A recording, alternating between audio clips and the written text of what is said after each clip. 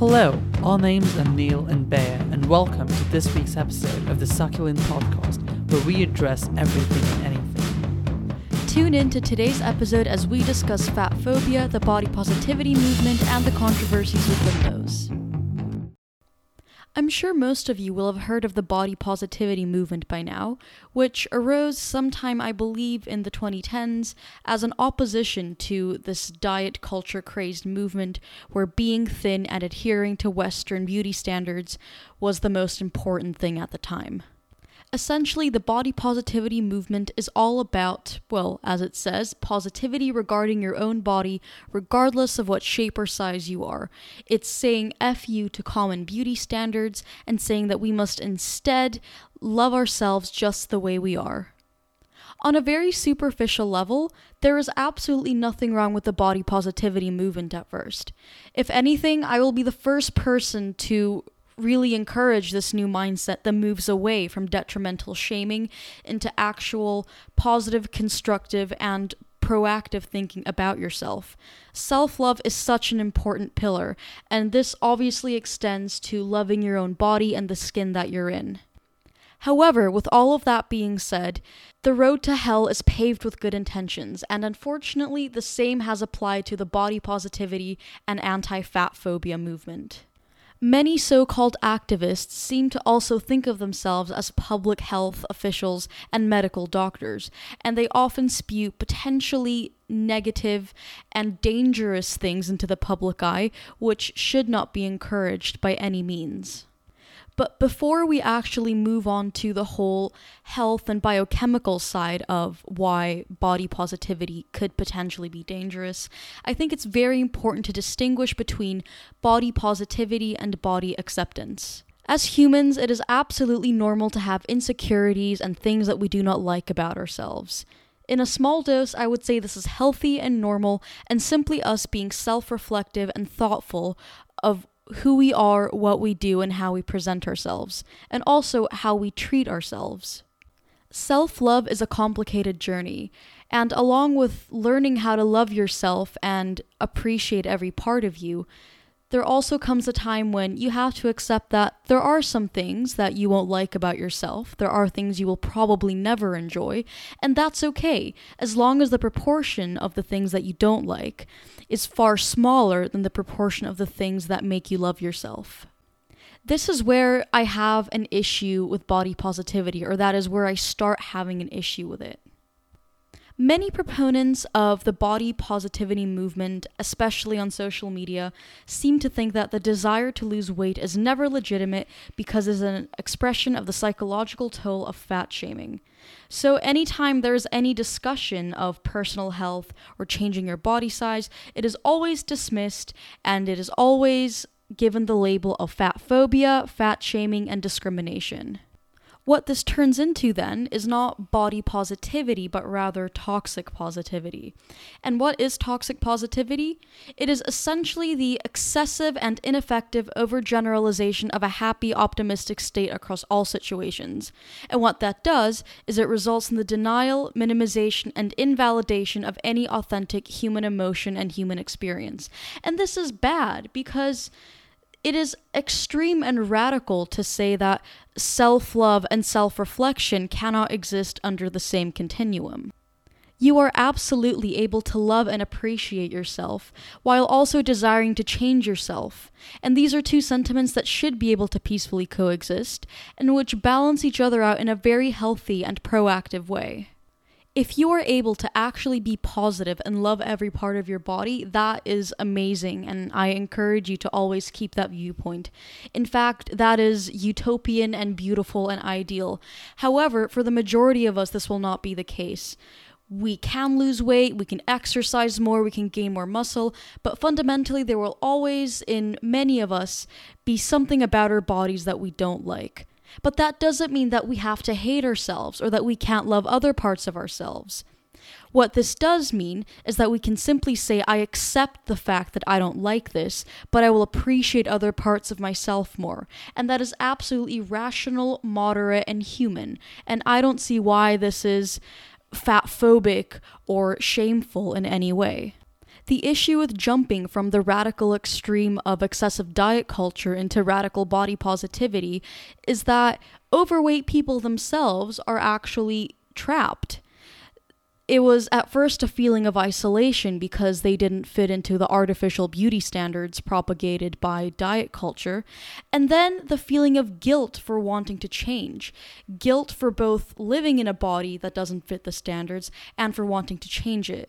And if there is one thing that the body positivity movement claims to do, it's to eradicate shame. And this needs to extend to the people who want to change for themselves. There is nothing proactive or good about forcing people into not being able to change. It is entitled and judgmental and, quite frankly, very harmful. A true body positivity movement needs to accept the fact that body acceptance is just as valid as positivity itself, and it needs to take a look at actual self-love, self-care, and compassion, and not just saying F you to beauty standards for the sake of saying that. Now, with the notion of body positivity and body acceptance, we're not saying here that, someone going to the gym should be shamed because they're not thin enough. But at the same time, your movement is not productive if it's shaming someone at the gym who, in their eyes, themselves are trying to make a positive change for their own lives and body. It is not productive to say that they're somehow breaching the movement as though it's some sort of cult in losing weight. A lot of the discourse on the internet about body positivity has turned rather conservative in its own right. It has evolved from having its primary goal be accepting people's bodies to sort of becoming this rather monstrosity of, oh, if you're fat and you want to lose weight, that's against whatever notions we have in this movement. And that's really harmful. Harking back to our previous episodes, we've stated that any time an ideology becomes too radical and too conservative and that it does not allow for any form of dynamism or any flexibility, basically becoming a cult, it loses whatever productivity it had in society. The same goes for fatphobia. Fatphobia itself should not be something you practice. No one should be made to feel ashamed of their own bodies by someone else. But at the same time, it's important that we recognize that being overweight or obese or even morbidly obese is a medical condition that has to be addressed. By the anti-fatphobic movement and the health at every size, HAES movement, which basically says that you can be healthy at any given body size, denying that obesity is a medical condition, you're essentially practicing denialism and being anti-science. And this is one of the few areas, unlike epidemiology and medicine, where we have consensus that obesity is harmful to a person. Besides the general annoyance that comes from being contrarian for the sake of being contrarian, being anti-science has rather harmful effects on society when your message is so widely accepted in whichever circles you practice it in. Think of the church. They started off saying that the earth was the center of the universe. And then, when actual science was like, actually, no, it's the sun. And whilst that's not accurate anymore, it was sort of more accurate than whatever the church was saying. Now, whilst that did not have large implications for society as a whole, anti-scientific views are also propagated when sort of Poland banned abortions and had massive protests in it. We know that when the fetus or the mother are in danger, it is medically advisable. But by having your religious beliefs override it, you basically are putting human life in danger. So coming back to fatphobia, the same principle applies. When your views go against what is considered the truth, and this is not hand-wavy truth that some authority told us, this is medically, scientifically proven to be the truth, you really need to ask yourself what you're trying to propagate here. Is it really self-love, or is it just that you want your ideology be accepted? Exactly. It's a question of, are we feeding our own egos or actually doing what is in the best public interest? And moving on to my next point, I am actually not only disappointed, but mostly just concerned by how much criticism the medical community, such as healthcare professionals and doctors, how much backlash they are getting simply for saying facts and stating that obesity is indeed a health risk. In fact, those of you who are fans like myself of the medical celebrity Dr. Mike will probably have come across one of his videos where he, as a licensed medical professional, that is a medical doctor, has to justify himself for not being fatphobic simply because he said that obesity is indeed a risk factor for bad health. Do people not understand that it is a legal offense if a doctor doesn't inform their patient of a significant medical risk that the patient has? As harsh as this sounds, facts simply don't care about your feelings, and neither does science. Sure, in theory, you can be healthy at any size, but in practice, we see time and time again that people with a BMI over 25 have so many health risks, including atherosclerosis, heart disease, deep vein thrombosis, strokes, infertility, and so much more, that we simply cannot ignore these facts in the name of some sort of pseudo-activism. Let's look at cancer, for instance. Would you ever shame a patient for having cancer? Of course not. That is evil and just borderline unnecessary and terrible. But at the same time, will you say things like, oh, we don't need cancer treatments. It's okay to have cancer. Of course not. And I don't see why the same cannot be extended onto obesity. Obesity is, generally speaking, a big problem, but that doesn't mean that we have to shame or ridicule anyone who struggles with it. We can offer our empathy, our support, and compassion for those who wish to change without having to undermine the science that tries to tell us why obesity is indeed a health hazard. I was incredibly frustrated to see Cancer Research UK, a not-for-profit scientific organization, being called fatphobic simply because they revealed the links between obesity and cancer. I would just like to mention that Cancer Research wasn't criticizing a specific person for being overweight, which would be fatphobic. They were simply pointing out that obesity is now the second leading cause of lifestyle-related cancers, a fact that only a quarter, actually no, even less, 15% of the British public are aware of. Similarly, the cigarette smoker analogy comes to mind, and that's simply saying we are well aware of the fact that many cigarette smokers can live past the age of 90. Many of them never develop lung cancer. Many of them end up running marathons and being far healthier than non-cigarette smokers. But do you see pride rallies where people light up their cigarettes and people saying, it's okay to smoke, it's absolutely fine, smoke as much as you want? Absolutely not. And once again, I don't see why the same parallel can't be drawn to obesity. I'll just make one last point for the moment being, and that's concerning the criticism of BMI as a tool for measuring health and obesity. First and foremost, whoever is saying that the BMI is a terrible scale of measuring health clearly doesn't know what BMI stands for, and I'll tell you, it's body mass index, and no one in the healthcare profession has ever said that BMI is a measure of health. Never have I heard those words being said because it is simply not true. Another thing that is not true is that BMI is never used as a singular value to determine whether or not someone is overweight and to determine whether or not someone is healthy. The BMI is simply one piece of the puzzle that may or may not give a doctor a better answer of a patient's overall health. A BMI is also almost always contextualized. For instance, if a bodybuilder comes into a doctor's office with a BMI of 26, which is considered obese, but if the doctor looks at him and sees that he is muscular, and knowing that muscle weighs more than fat, he's not going to tell the bodybuilder to lose weight simply because his BMI is 26. You guys, that is not how this works. And of course, we are aware of the fact that it is not an ideal measurement. It must always be contextualized, and you cannot use it by itself to determine how healthy someone is. That's impossible. But you can't just toss it aside and say that it is a useless measure. It is absolutely not. It can be a very useful diagnostic tool when used with other laboratory values and measurements. When did everyone give themselves the credentials of being medical professionals that they can simply spew dangerous information like the BMI is useless?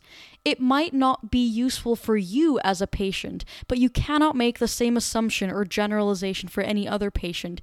Furthermore, it is incorrect and dangerous, and quite frankly, almost degrading to the medical profession that activists and people without scientific background suddenly see themselves as pillars of knowledge who know exactly what health risks obesity poses and how effective BMI is as a diagnostic tool.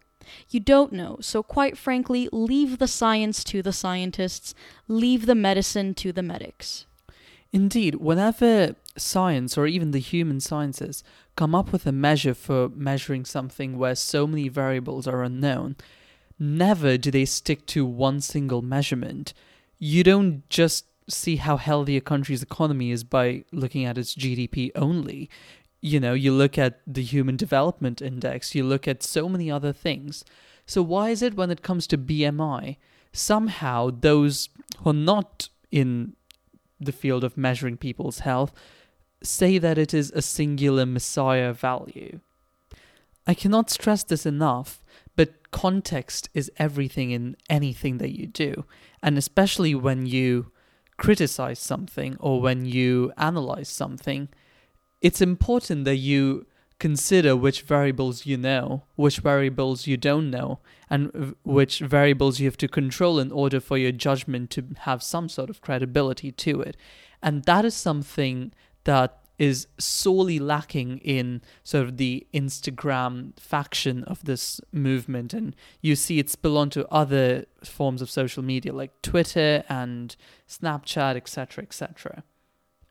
Another point that activists of this movement like to bring up is diet culture.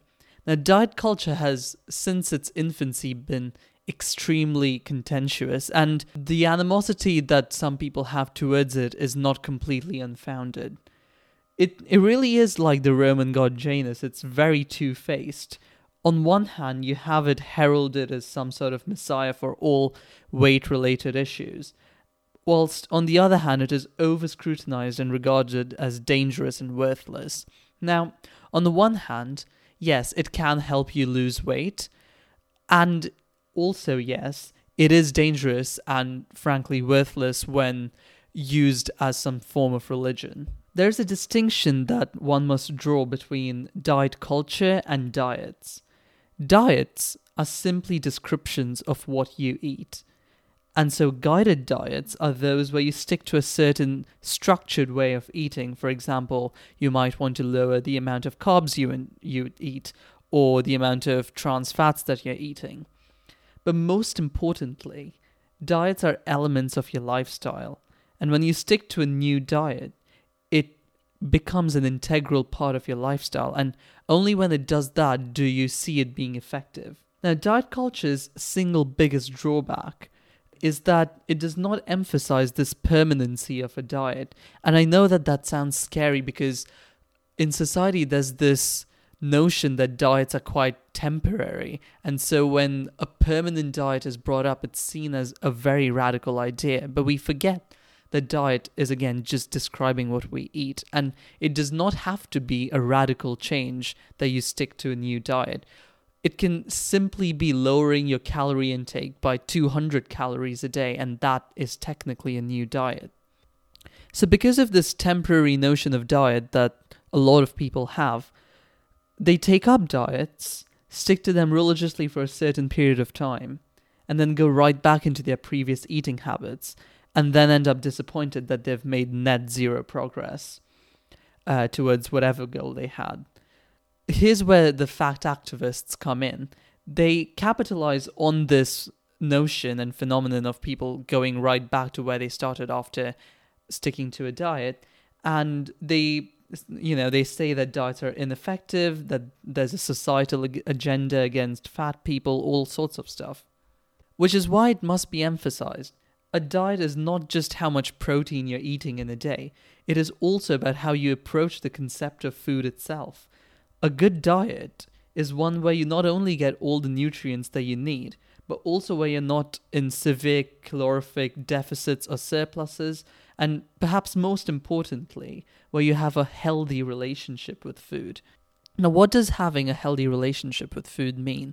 It's not just about getting all the nutrients you need in a day, but it's also about not being in severe calorific deficit or surplus. Basically, if you exercise and burn, say, 2,000 calories in a day, you'll be in calorific deficit if you eat just 900, or you'll be in surplus if you eat, say, 2,500. And, a deficit of 100, 500 calories here and there, that's fine. But if you're starving yourself and your calorific deficit goes to 1,000 calories, you risk being malnutritioned. Similarly, if you binge eat almost every day and your calorific surplus is in 2,000 calories, you risk being obese, and that's something that shouldn't happen. Also, your diet should allow you to deviate from it occasionally. You go out with friends and eat a hamburger, and that's probably not the healthiest thing to eat, but it's fine when you do it occasionally, and that it's important that you don't guilt yourself whilst doing this. On the other hand, it's important that if you do, eat whatever is not the healthiest, your guilt does not become big enough that you go straight into starving yourself, because both of those are roads to eating disorders, which severely affect not only your physical health, but also your emotional well-being. A less talked of cause of obesity is binge eating, and its more serious counterpart is known as binge eating disorder, or BED. Now, BED is characterized by overeating and unsurprisingly causes obesity, but also it causes depression, low self-esteem, and stress. Yet somehow, there's not a knee-jerk reaction to it as an eating disorder, compared to, say, anorexia or bulimia. Also, interestingly, BED was not recognized as a psychiatric disorder until very recently, in 2013, when it was added to the DSM list of disorders. This is also perhaps an indication that overeating and binge eating are more normalized in mainstream media today. But it is just as dangerous as any other eating disorder. So when binge eating is passed off as a coping mechanism, there's a certain level of ignorance to that. Now, we're not saying that binge eating occasionally is a big cause of concern. It's not. Everyone stresses out and eats, and that's comforting, and that's fine. But when such episodes of overeating gain periodicity and momentum, this excuse doesn't work anymore. If anything, the periodicity of binge eating is normalized by the initial excuses of it helping someone cope, because they serve as precursory justifications. And when you imbibe those in and start believing them on a routine basis, when you do toe the line of having a binge eating disorder, you essentially then start living in denial about it. It should be noted here that as a society, we should aim to reduce the stigma that surrounds eating disorders, be it anorexia and bulimia, or, yes, binge eating disorder as well. I guess this is the part where we have to recognize how unique, different, and diverse all of us are, and how it is true that even if we all had the same exercise regime and diet, many of us would look very different from each other because of our different bodies, and that is absolutely acceptable and true. Many factors like medication, mental health, social deprivation, self-esteem, and even genetics play a huge role in how we control and manage our weight. And as we have previously said, judgment is never and should never be considered a constructive approach. However, suggesting that a size extra large is just as healthy as a small or a medium isn't a body positive message either. It's just an irresponsible type of denial, and that is not okay. And this is probably where we should clarify that we actually don't believe that weight loss should be imposed on anyone, even those who are morbidly obese if they don't want to do so, just because bodily autonomy and freedom of choice are extremely important. So if you want to gorge on 3 kilograms of chocolate and not have anyone tell you off for it because that is your choice, you are an informed adult and you are free to make that choice for yourself. Your body is your own business, and that stands. But there is a difference when we actively encourage, as a society, unhealthy lifestyle choices and deny the health risks in a public space. Once again, this does not promote body positivity, it doesn't promote body acceptance, and it sure as hell doesn't do anything to counter fat phobia. It's just giving the green light to different kinds of eating disorders. Similarly, a lot of body positive activists seem to use the term ableist and suggest that it is ableist to say that people need to lose weight because we're only judging them based on their health and how health suddenly becomes the only important thing about them. I mean, absolutely not. Why is this taken so aggressively and with such anger? Yes, while individual responsibility is hugely important, as a society, we do also have a collective responsibility to, as much as we can, look out after one another and not say lies and not live in denial. It is our responsibility to make sure that people are educated about healthy food and healthy practices. And in my opinion, it should be the government's responsibility to keep gyms open during a pandemic and to make healthy food and exercise more accessible to everyone, including those of a lower socioeconomic background. Healthy food and exercise, I agree, are not widely available to underprivileged people. Hell, I don't think they're made available at all to the underprivileged, and that is something that we need to collectively work on. Body acceptance is a piece of the puzzle into loving ourselves, that is true, but we also have to look at the wider scope of things and actually make health accessible to everyone, and not just the privileged 1%. Once again, no one should be judged or shamed for being the way they are. It is their choice and their responsibility, and as long as they're not harming anyone else, they have the freedom to make that choice for themselves. But with freedom to make choices, as we have said so many times, comes the need to accept the consequences that come with that. And if you are able to do that, power to you, do as you please. However, an individual choice is not a universal truth, and so we cannot say that just because one person chooses to be obese and live that way, that it's okay for absolutely everyone else. Perhaps you are able to love yourself at absolutely any size, and we are not here to shame or discourage that. If this applies to you, power to you once again. However, this must not be imposed as a universal standard on everyone. If you feel as though you have to change for yourself because it means you're going to be healthier, happier, and more productive in life, there should never be an ounce of guilt directed towards your way in wishing to change for yourself. Body positivity needs to move towards self-acceptance, in which you love yourself enough to want to give yourself the best body, to live a fulfilling life without health concerns that arise from being obese. And we must also consider obesity not necessarily to be the end product of bad eating, but perhaps for a lot of people it could be the symptom of something different, of something bigger and more pathological. And that's okay. In no situation is one scenario more shameful than the other. It never should be. But if it's troubling, there is no shame and no guilt in admitting that, as long as there can be a proactive way for people to change if they so wish to do. I'll make one final point about Adele, actually. As many of you have probably seen, she lost a lot of weight, and sources claim that she is happy and healthy now. However, people being people always have some dose of negativity to spew at this woman. Before she was too fat, now she's too skinny and she doesn't look healthy. And what's even more concerning is how many supposed feminist writers have criticized Adele's weight loss, saying that she is no longer a fat role model for them and that they almost feel abandoned by her. Apart from the fact that this is damaging, selfish, and incredibly entitled of you to say, if a fan or just anyone in general can't accept you for the size you are at, then they're not your friends or your fans or frankly good people to be around. This idea that Adele, or basically anyone, has to stay fat for her brand is just a very damaging and unnecessary message for people.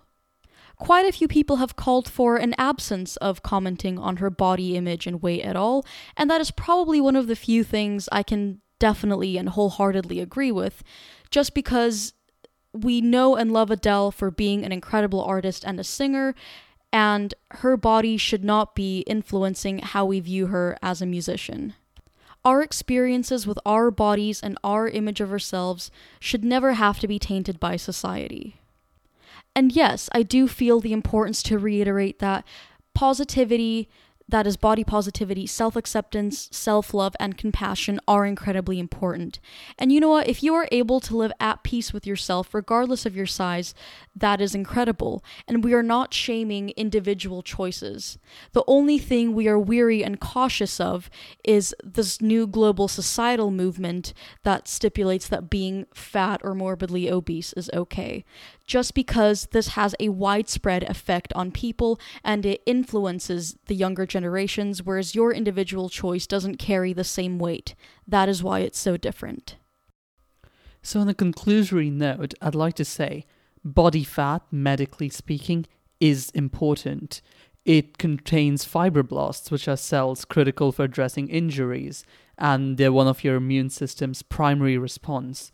Adipose tissue, which is what makes up fat, stores energy and provides bodily insulation. It plays a role in hormone production, notably producing estrogen. This is why when you look at the BMI scale, there's not one number and you run with that saying that's healthy. No, there's a range that goes from 18 to 24. It's because we recognize that it's a crucial organ of your body. However, too much fat has medically been shown to increase risk of cardiovascular or heart diseases, such as atherosclerosis, which is the blockage of your arteries due to too much cholesterol. Not only this, it also risks developing type 2 diabetes. Increased chances of clinical depression have also been linked to obesity. And that's not entirely surprising given that adipose tissue is a hormone-producing organ. So no, it is not a made-up sociological construct, obesity. It is very much a medical issue which must be addressed. Also on the flip side, being underweight as a cause of too little body fat is also detrimental. Being underweight has shown to be a risk for osteoporosis, and when being underweight stems from malnourishment and eating disorders such as anorexia or bulimia, this can lead to anemia, which is too little iron in your body, hair loss, amenorrhea, which is the absence of menstruation, infertility, and even complications during pregnancy. Your immune system is also affected and you have an increased chance of infection.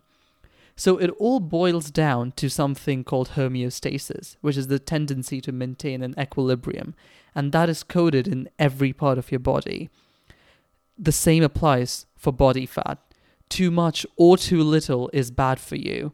That's all from us for this episode. Thank you for tuning in, and we will speak to you again very shortly. Thank you so much, guys. See you next episode. Bye!